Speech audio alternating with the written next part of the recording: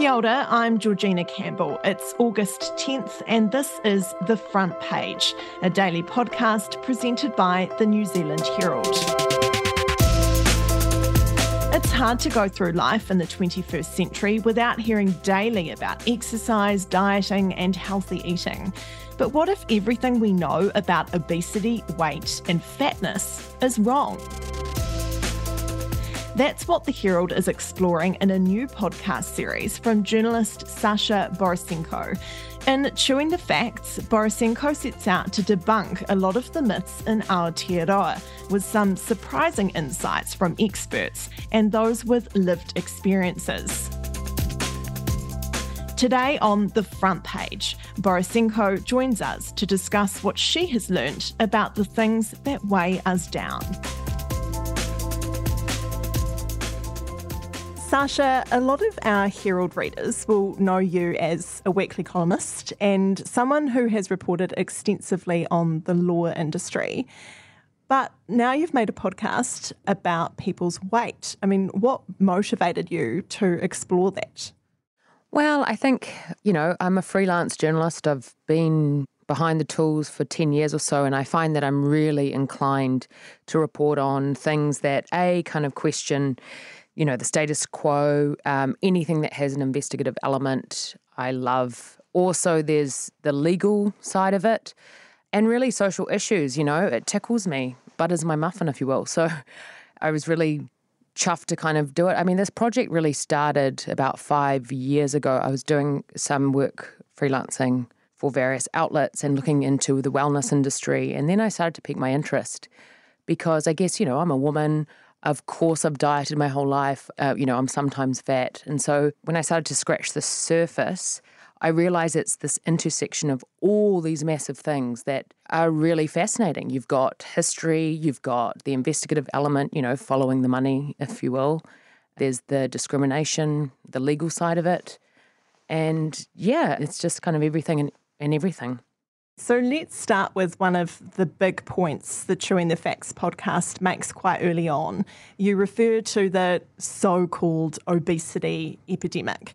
Is it not an epidemic? Well, so this is very much explored in episode 1, episode 5 and episode 6. I think really it fascinates me because, if I'm looking at kind of a legal discrimination point of view, when you look at fatness, in mainstream media circles, it's always through the lens of health.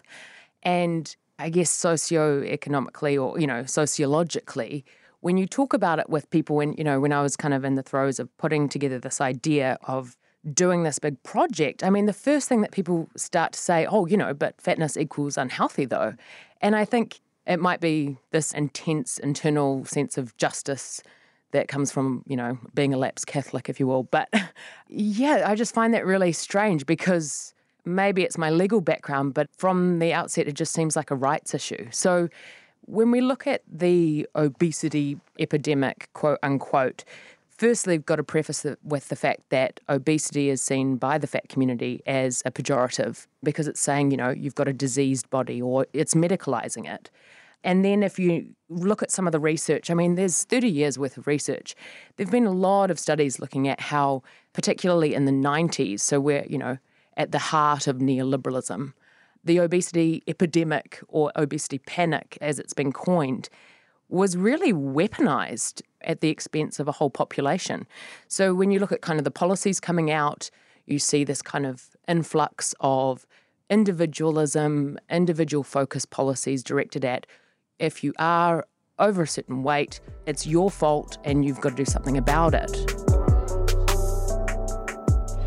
Will you make a pause in the wake of your comments to make discrimination based on weight illegal? Oh, come on. Look, I tell you what, take some personal responsibility and we all have to own up to our little weaknesses on these matters. Thank you. Do you think that obesity is a weakness? Yes, generally. Another thing that you talk about is the body mass index, or BMI, and it's actually been quite refreshing to see this system that's hugely linked to a healthy weight really come under the microscope in your podcast, but also more recently I've read a couple of articles kind of looking at this and questioning it. You look at why it shouldn't be the guidance that we use anymore. Can you just unpick that and explain why that is?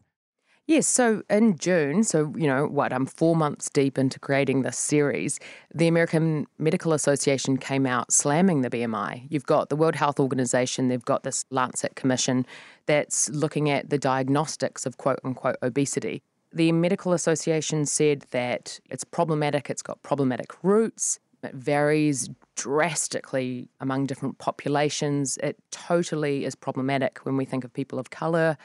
And yet it's measured in a lot of the studies that I've read and that feature throughout the podcast. BMI is a measure of fatness and putting it in the context of athletes, right? They're like, oh no, you won't ever see an all black. They are classified as obese, quote unquote. How is that? I mean, that's just suggests how flawed it is. And when we're looking at it through a health lens, a lot of these things, and this is very much a feature of episode 1, a lot of the health risks that are associated with fatness, it's not the cause, it just happens to be that from a population level, we look at it through health. I think if you look at the history of it, kind of dates back to the fact that the first kind of weight charts dated back to insurance companies assessing risk, and so then we have this kind of coupling of health, risk, fatness. I mean, I remember even at school, when we found out about this thing called the BMI and sitting down with my friends and working out what each of our BMIs were, and I just felt relief when mine was in this threshold that determined that you had a healthy body. But it's such a blunt tool, but it amazes me, how ingrained it has become and how obsessed I think a lot of people have become with it. And you also look at genetics, and this is a classic question with this issue, I think, is it just personal choice when it comes to fatness, or is it genetics, or how do they relate? What have you learnt from investigating that? Well, there are a couple of things in there. I mean, when we have this idea or this obsession with the virtue-ness of, health, right? So it's kind of the moralization of health. And if you are within this quote-unquote normal range, you are deemed to be healthy. But from, my legal background and also sociological background, if you will, I find it really fascinating. Like, we don't question people who, smoke a packet of durries a day, drink like a fish. But with fatness, there's this kind of instant assumption around, their lifestyle choices. When we look at the history of it, you look at the Protestant work ethic, which is, if you work so hard, you'll reap the benefits of a fruitful life. The 7 deadly sins is gluttony and sloth. So it's all tied up with these ideas about morality, and that very much permeates when we talk about food, what's good for you, what's bad for you, what's rubbish. And I think we've kind of forget that. But talking about the genetic side of things, I mean, personal choice has been debunked 1 million times over, and yet it penetrates everything because it's convenient for policymakers, right? So if there's so much of an emphasis on it's your fault, you're to blame for your lifestyle choices, then it means that there's no kind of accountability or responsibility from corporates, industry, politicians, policymakers. Yeah. So it's a perfect storm. If you're enjoying this episode of The Front Page, make sure to follow the show in our suite of New Zealand Herald podcasts on iHeartRadio.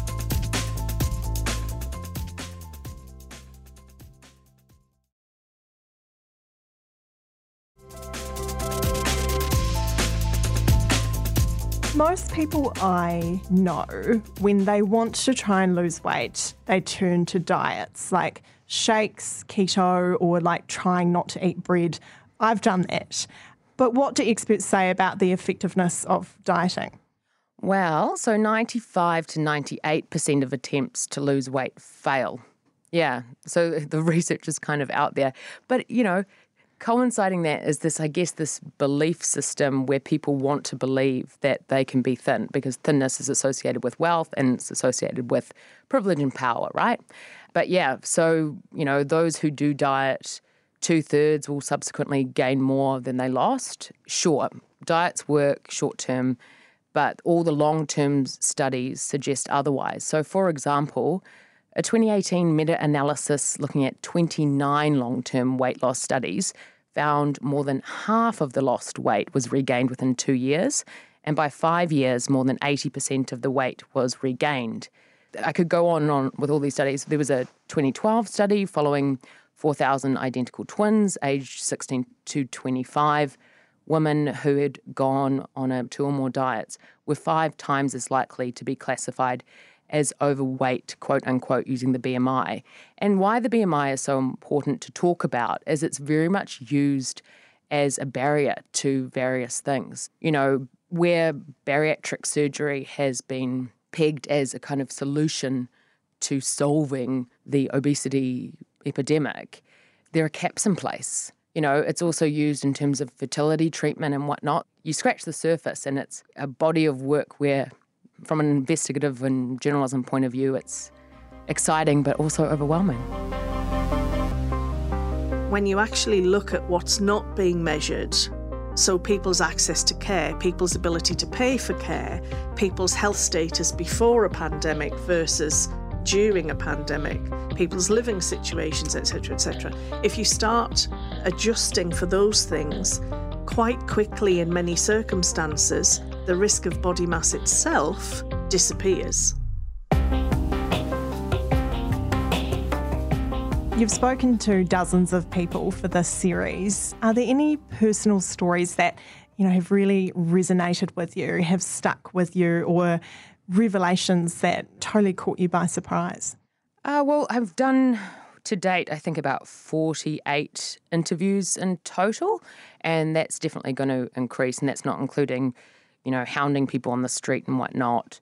I want to say it's binary in the sense you've got a lot of camps.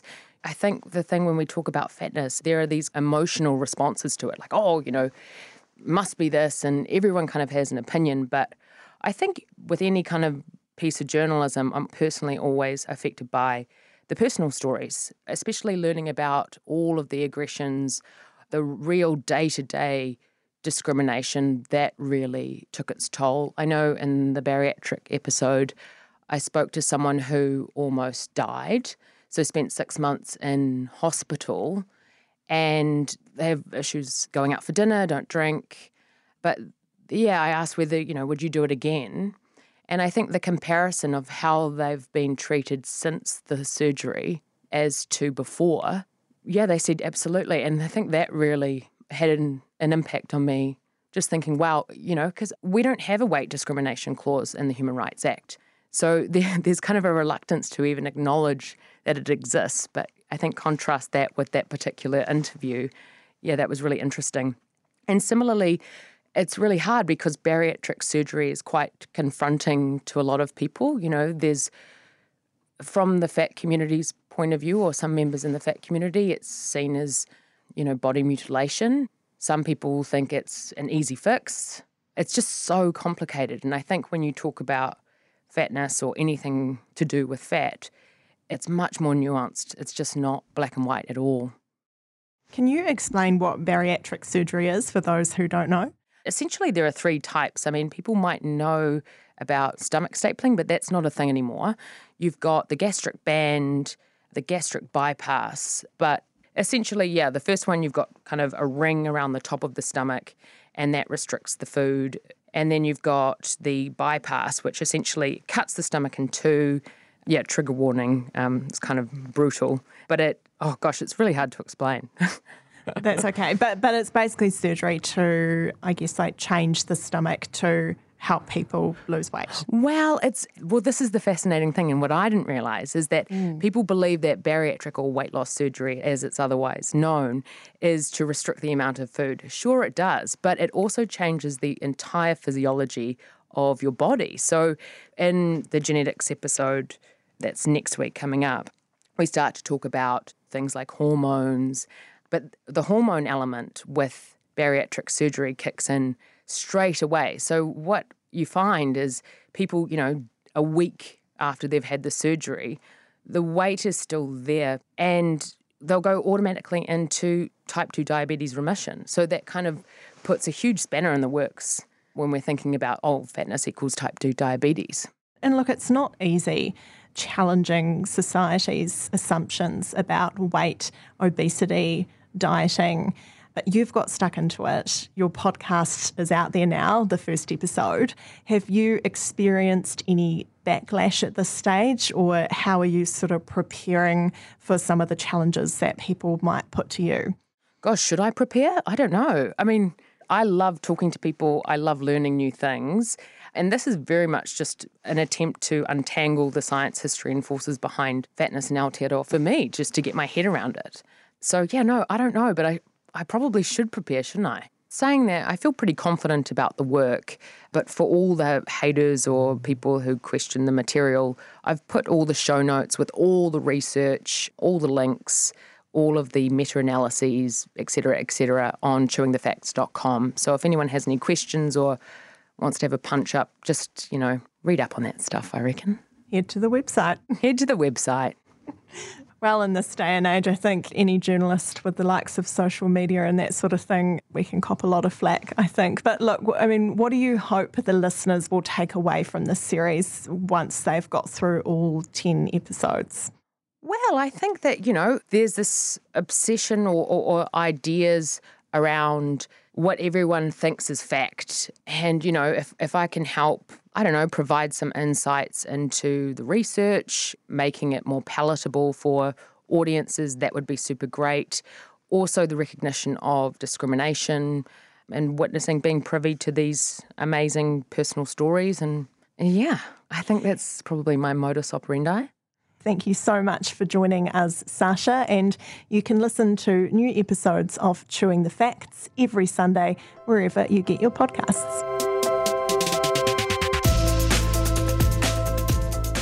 That's it for this episode of The Front Page. You can read more about today's stories and extensive news coverage at nzherald.co.nz. The Front Page is produced by Sean D. Wilson and Paddy Fox, with executive producer Ethan Sills. I'm Georgina Campbell. Subscribe to The Front Page on iHeartRadio or wherever you get your podcasts, and tune in tomorrow for another look behind the headlines.